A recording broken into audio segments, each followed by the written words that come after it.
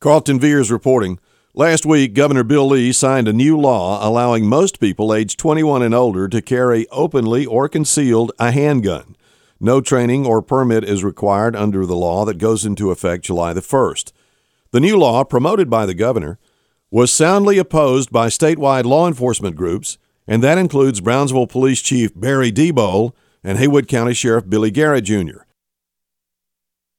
Sheriff Garrett said, quote, "I joined the Tennessee Association Chiefs of Police and the Tennessee Sheriff's Association in opposing permitless carry. We are supporters of the Second Amendment. Law enforcement will have a difficult time determining who is legal to carry and who is not. The background check applies to store purchases. Certain databases used in stores are not available to law enforcement," end quote. Garrett blasted lawmakers, saying, quote, "The lack of training requirements shows weak leadership.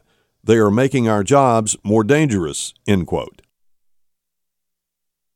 Chief Diebold, whose department is investigating multiple weekend incidents involving guns and a homicide, is also nervous about the new law. He says, quote, "As a citizen of the United States, I believe in the Constitution and the right to bear arms. As a chief of police, I also see the situations that are increasingly related to guns.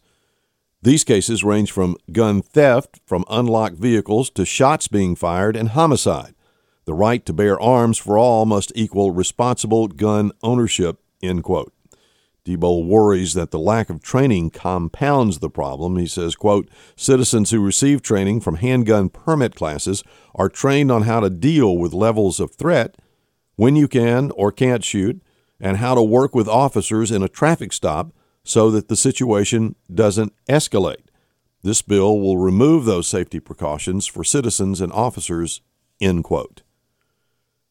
There may be long lines and limited availability for the COVID-19 vaccine across the country in some places, but not for people living here.